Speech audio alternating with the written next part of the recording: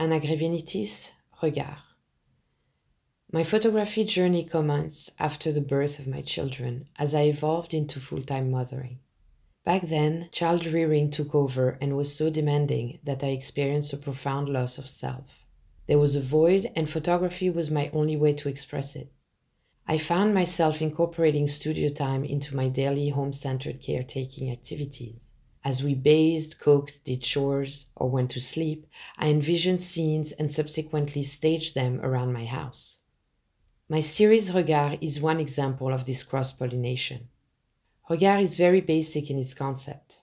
It shows a child, it shows a mother, it shows them living at home, performing familial acts.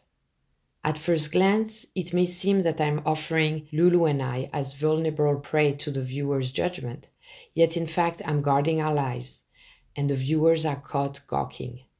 Turning the camera onto myself and my daughter via our staged double self-portraits gave me a voice. I always found the domestic sphere fascinating because of the dichotomy at its very center. As humans, we all experience domesticity, but each of us experiences a different kind of domesticity. Domesticity is also too often devalued as the boring, the commonplace, the ordinary part of life. But since I had made my home my studio, I decided to use the mundane and the domestic as a bridge between our life and others. In any transition into motherhood, women can relay a sense of shedding an old skin and getting used to wearing a new one. This is not new. Yet, when you are catapulted into the world of disabilities through the birth of your firstborn, something deeper happens. You can also lose your sense of place. You're disoriented, you do not know anything, and it is hard to find similar experiences around you. You start living a parallel life. You have a young child just like your friends or family members who have young children, but yours is not sitting yet, yours is not teething yet, yours is not speaking yet.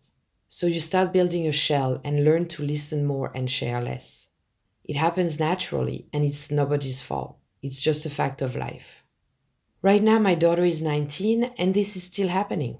My friends tell me about their daughters going off to college while I'm laying down with mine every night for her to go to sleep. It is an experience in motherhood that can feel more isolated.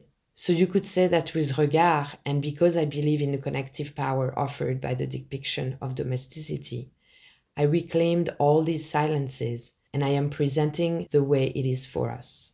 I hope that my series starts conversations about disabilities, visibility, representation, and long-time care among people who are or are not directly touched by disabilities.